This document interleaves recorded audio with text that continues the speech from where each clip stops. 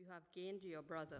But if he does not listen, take 1 or 2 others along with you, that every charge may be established by the evidence of 2 or 3 witnesses. If he refuses to listen to them, tell it to the church. And if he refuses to listen even to the church, let him be to you as a Gentile and a tax collector. Truly I say to you, whatever you bind on earth shall be bound in heaven, and whatever you loose on earth shall be loosed in heaven. Again I say to you, if 2 of you agree on earth about anything they ask, it will be done for them by my Father in heaven. For where 2 or 3 are gathered in my name, there am I among them. 2 Corinthians. But I call God to witness against me.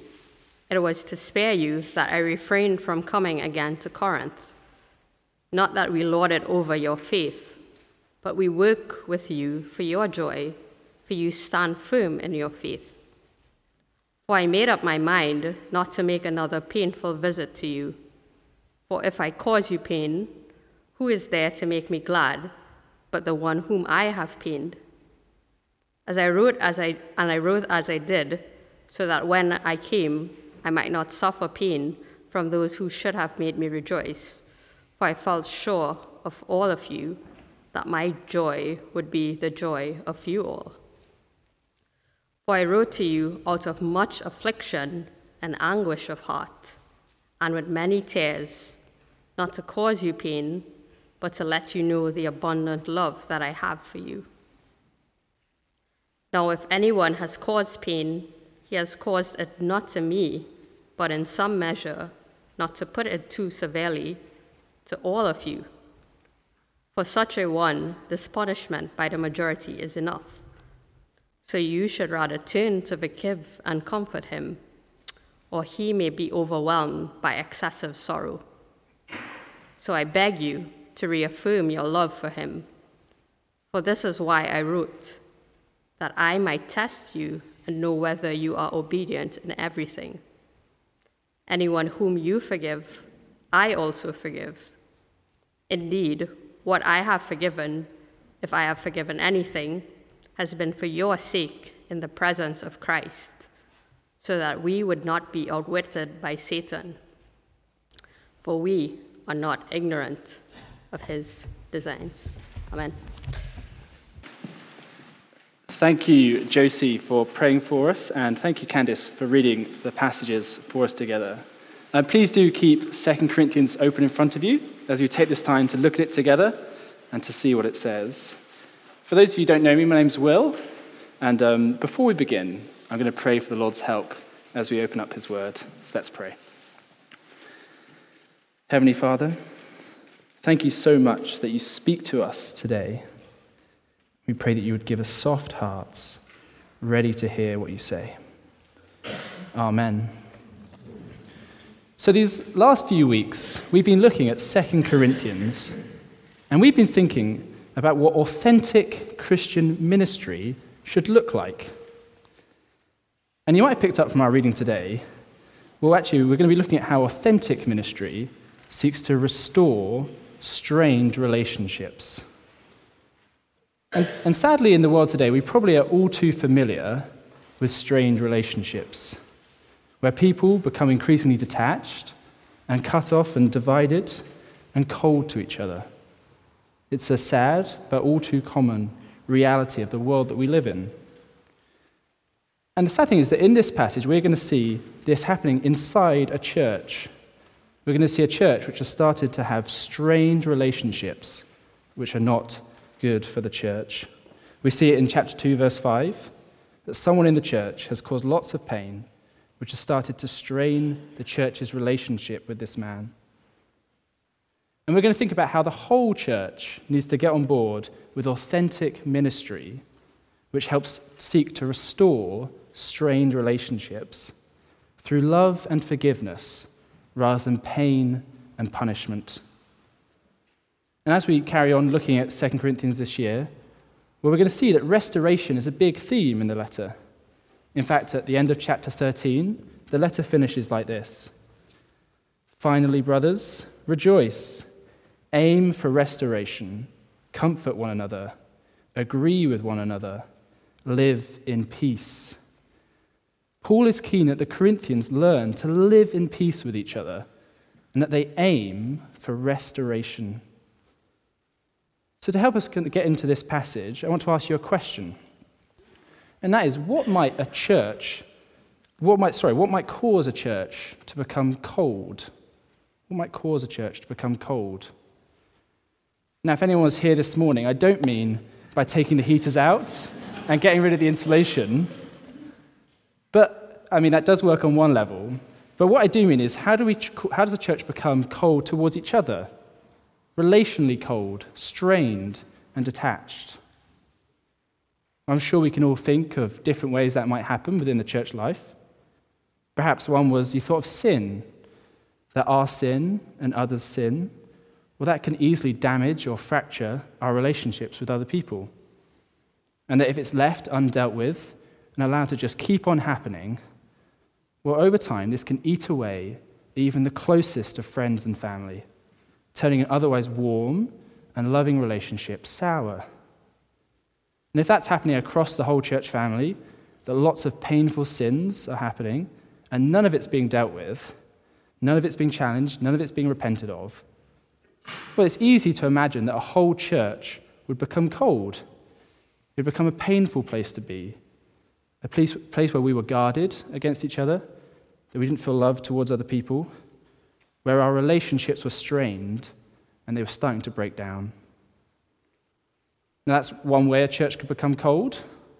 Or perhaps another way you thought of is actually when people are challenged about sin and that they are shown the pain it causes, they're shown the need to repent, and they do actually repent of it. But instead of showing them forgiveness, well, we instead decide to hold on to the grudge and keep it against them and never let it go. And if that was happening across the whole church family, well, that also would lead to a church family that is cold, as we've never been reconciled with those we've hurt, and the tensions would always be high. And again, it's no longer a happy family with love, but it's a fractious and pained mess. Either way, churches, sadly, can all too easily become a place where disharmony and pain are widespread. But in our passage this evening, we're going to be thinking about how we as Christians ought to be involved in authentic ministry. That is ministry which seeks to restore strained relationships. Ministry which seeks to love others and forgive others despite the pain of doing so. And my hope and prayer for us all is that as we think about what authentic ministry looks like in this passage, will it help us all to desire it, to pray for it, to support it, and to be doing it. That we will want to be people who seek to restore strained relationships the right way. And this passage will hopefully motivate us and encourage us about the necessity of it if we're going to stay a church which is a family in which we love one another, in which we comfort one another, and which helps all of us to keep going in Christ. Because the pain of seeking to restore strained relationships is worth enduring much more than the pain of letting these things remain undealt with and in the background. We're going to look at this passage in two chunks, and that can be seen on the handout if you'd find that helpful that you were given in the Bible on the way in. So firstly, let's turn our attention to chapter 1, verse 23 to chapter 2, verse 4, and think about how authentic ministry seeks restoration through love, not excessive pain. And in these verses, we're going to look behind the scenes as to why Paul changed his travel plans. We saw last week that he wasn't being flippant, and now we're going to see that he was doing so out of love. Let's read from verse 23 again. But I call God to witness against me, it was to spare you that I refrained from coming again to Corinth. Not that we lord it over your faith, but we work with you for your joy, for you stand firm in your faith. for I made up my mind not to make another painful visit to you." Paul refrained from going back to Corinth to spare them, from verse 1, another painful visit. Although he had said he would come again, he realized this would not be a good idea, because he knew if he went back to Corinth, that it would lead to a direct confrontation with the church, and that it would be painful for both him and for them. And Paul doesn't want to make a painful visit to them, because that might be the final severing of the relationship between him and the church in Corinth. That the rift that had been growing between them, and that was causing so much pain and straining their relationship, could be dealt a fatal blow by another direct and painful confrontation. We see this in verse 2, where it says, "For if I cause you pain, who is there to make me glad but the one whom I've pained?" If Paul had gone back and made another painful visit, in which he'd put his foot down as an apostle, tried to correct them onto the right path, well, this might have caused so much pain that he would find no reason to be glad in them. That the pain of this might have ruptured their relationship. It might have stopped them listening to Paul at all. He could, as an apostle, rightfully have laid down the law, forced the church in line, but he knew this would be exceedingly painful. And it wasn't more pain that was going to restore their relationship. We see this in 1:24, that Paul was not wanting to lord over them and stamp down his authority, but he wanted to work with them for their joy, so they might stand firm in their faith. And Paul decided that the best way to do this, while still trying to restore their relationship, was by changing his travel plans. It wasn't that he was retreating or giving up on them, nor was he going to refrain from saying the hard things that needed to be said. Because as we see in verses 3 and 4, Paul does say those hard things, but he does so out of love. And he does this by writing them a letter. Now, this is a letter we don't have in the New Testament, and nor do we know the exact details of what it said and what it contained in it. It was most likely a disciplinary letter addressing the pains which Paul felt because of the Church of Corinth's lack of repentance and their disobedience. But even if we don't know exactly what it said, we do hear Paul's own reflections on the letter from verse 3. So let's read those again. "And I wrote, as I did, so that when I came, I might not suffer pain from those who should have made me rejoice. For I felt sure of all of you, that my joy would be the joy of you all. For I wrote to you out of much affliction and anguish of heart, and with many tears, not to cause you pain, but to let you know the abundant love I have for you." Paul wrote to them out of much affliction and anguish of heart. This letter is actually sometimes called the painful letter or the severe letter. But it wasn't that Paul was seeking to cause them pain. He wasn't trying to repair their strained relationship through pain. But he didn't want to let the problems in their relationship be forgotten either and be left undealt with. So he used the letter as a chance to help avoid a painful confrontation while still bringing up the problems. It gave them time and space to read over it, to read over the sins that he mentioned, and to repent of the issues he raised in it, and allowing him to avoid another painful visit. We'll get to chapter 7 later on in our series, and we'll see the response this letter causes in the church in Corinth. And we'll read that Paul was initially grieved about sending this letter to them, but that in the end he rejoiced when he heard their response. Because upon reading the painful letter, the church in Corinth had responded with mourning over their sin, and that the pain of this had led them to repentance, restoring the relationship between them. And restoring the relationship didn't look like stamping down his authority and being harsh and causing excessive pain just because he knew he was in the right. But Paul, out of love, sought to help them to truly repent, thus restoring their strained relationship. Because authentic ministry seeks restoration through love and not excessive pain. But as we're thinking over Paul's travel plans, that might leave some of us thinking, what on earth does that have to do with me and what I'm doing? Not many of us will go visiting churches and writing them letters to bring up issues we have with them. But even though that might not be our situation, Paul here is helping us to see what authentic ministry looks like. That we should be seeking to love our brothers and sisters, especially those with whom we've become strained with because of sin and because of lack of repentance. Not letting our relationship remain broken. Paul didn't let his relationship with Corinth remain broken, even though he was away from Corinth, and he could easily have decided not to bother with them anymore, leave them to it, and just focus on the other churches he had to sort out. No, he decided to fix it. Well, so too for us. When sin is damaging relationships around the church family, but it can be all too easy for us to just keep our head down, not deal with it, even when it causes us direct pain or to others.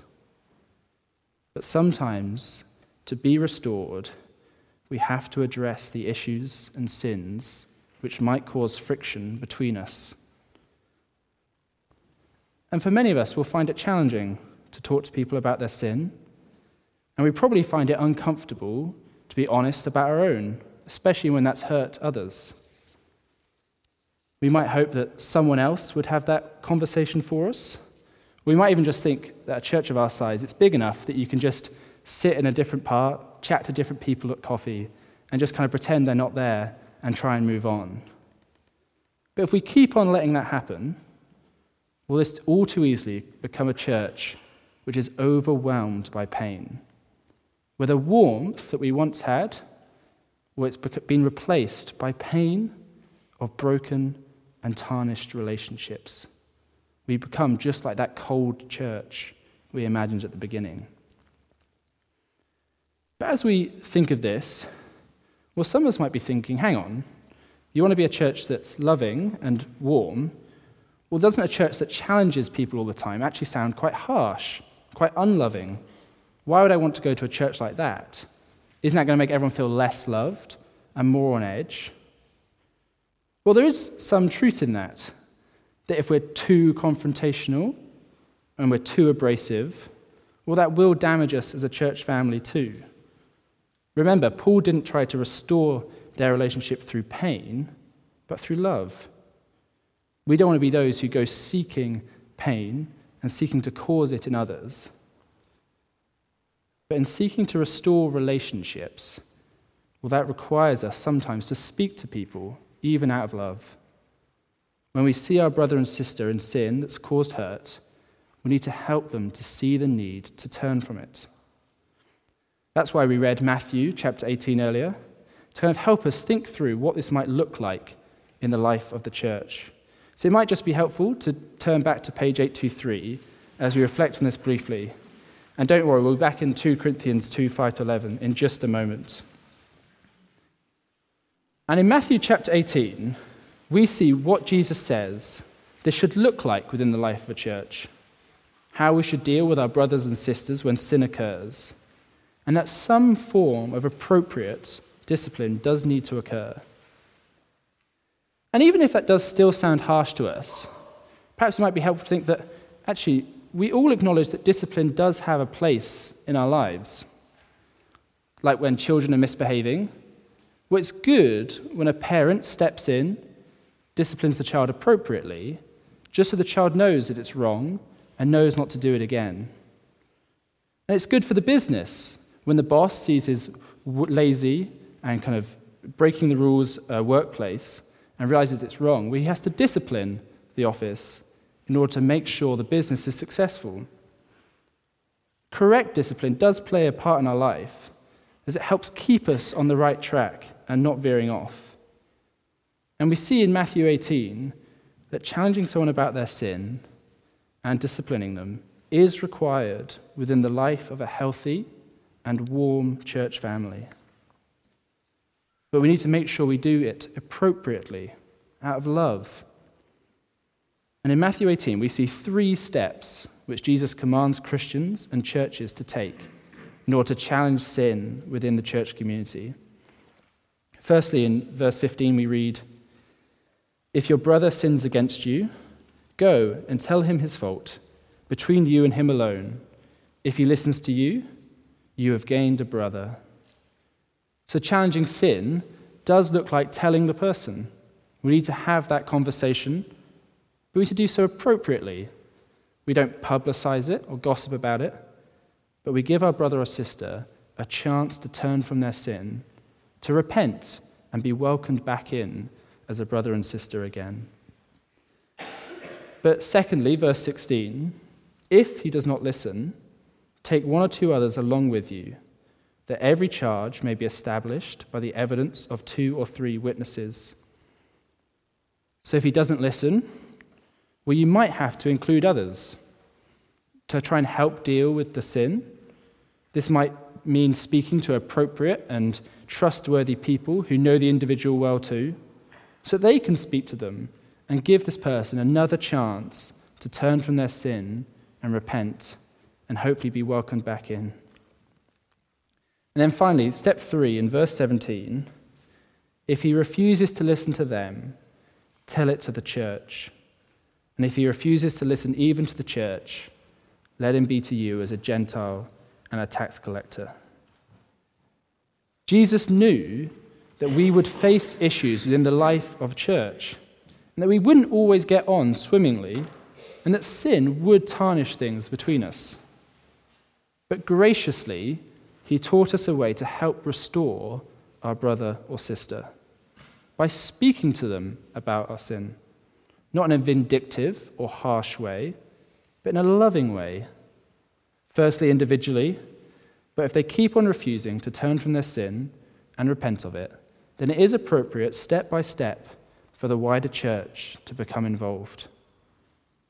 The process might be hard, but it's meant to be restorative, not destructive.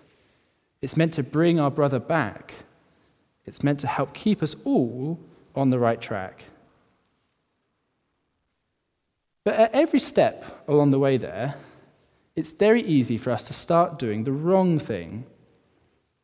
So one example is, as we've already mentioned, we might never get round to having that initial conversation, letting the sin go, remain unchallenged, and the relationship remains strained. Or for some of us, we might go in gung-ho, not doing it out of love, but because we were pained, we want to cause some pain back. Or we might talk to others first, gossip about it, making it public, before we've even given our brother or sister a genuine chance to turn and repent. Or at every step along the way, we might keep on challenging the brother or sister, keep escalating our response, and challenging them further, even though they have listened. They've genuinely turned from their sin, they've repented. But instead of rejoicing at seeing our brother or sister come back, we've kept on punishing them. We've kept the relationship strained by our lack of forgiveness and being unwilling to welcome them back into the fold. And it's in that final issue, that's what we see in 2 Corinthians 2, 5-11, back on page 964, where we're going to see that authentic ministry seeks restoration through forgiveness, not excessive punishment. For in these verses, we see inside the church in Corinth, to see how a man within the church has been excessively punished by the church family, which has maintained a strained relationship between him and the majority of the church. Let's read again from verse 5. "Now if anyone has caused pain, he has caused it not to me, but in some measure, not to put it too severely, to all of you. For such a one, this punishment by the majority is enough."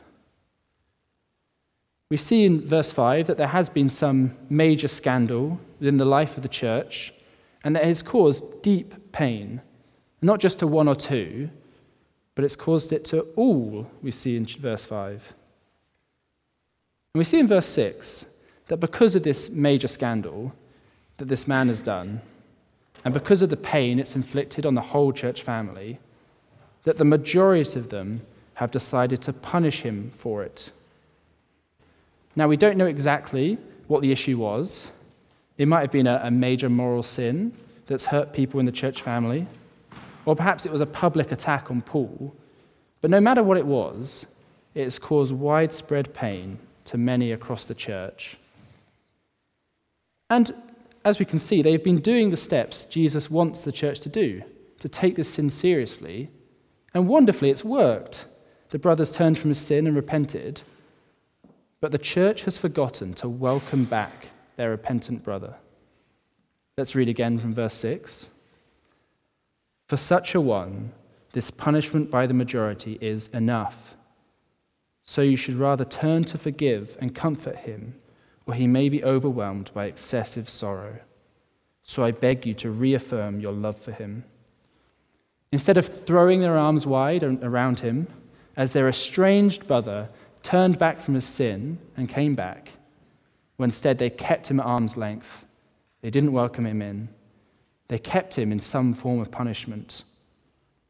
And we see in verse 7 that this is disastrous, leaving the relationship strained, because at the end of verse 7 we see that he may be overwhelmed by excessive sorrow.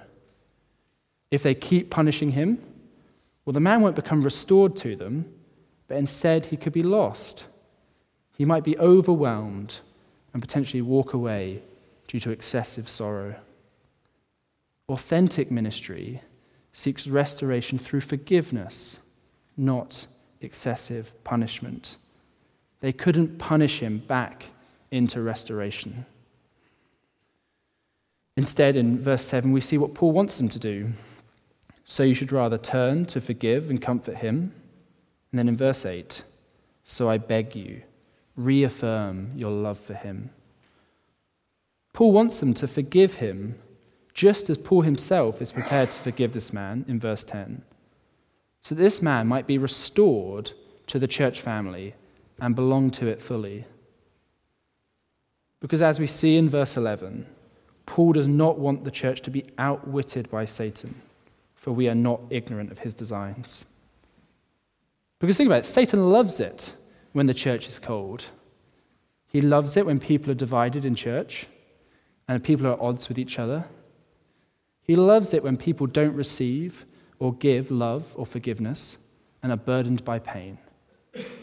But authentic ministry looks like forgiving repentant sinners.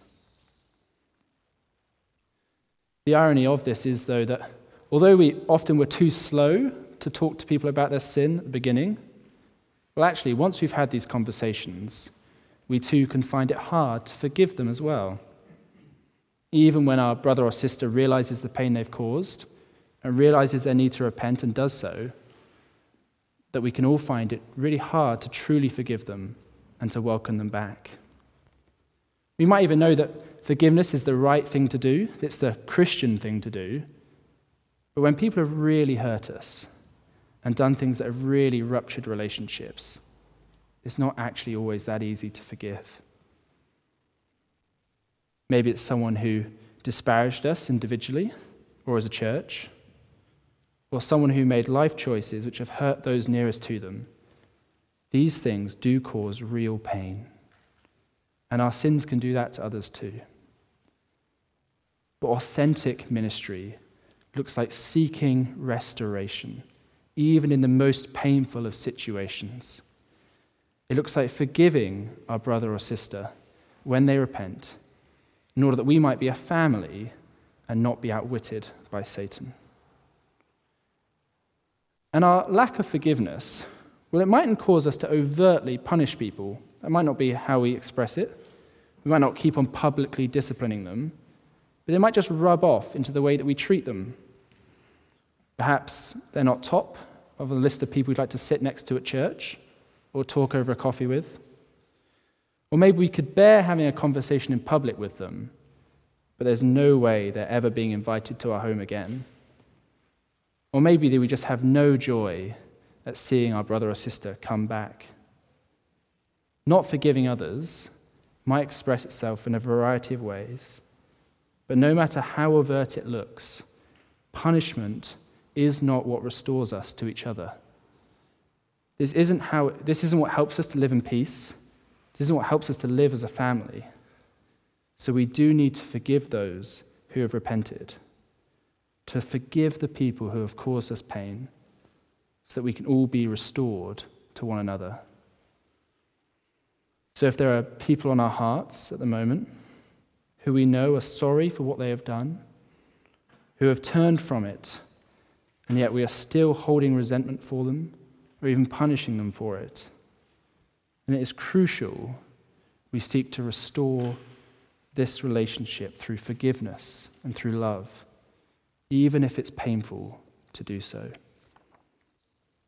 And the church should be a place where we can help each other to do this and rely on one another. So please do speak to someone or pray with someone if this is something that you're finding particularly hard to do or painful.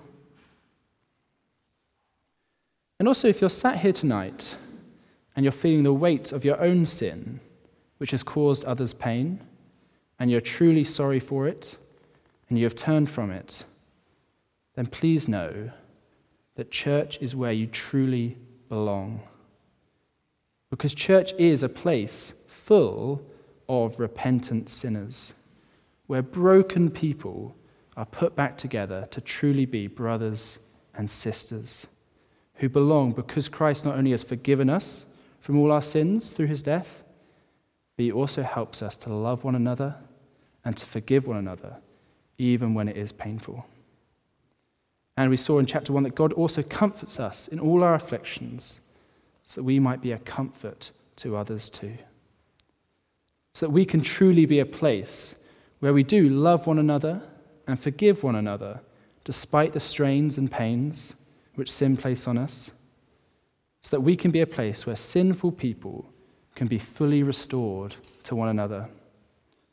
A place where we reflect all that God has done for us, as no matter how much we need to forgive others, it does not match to how much God forgave in all of us.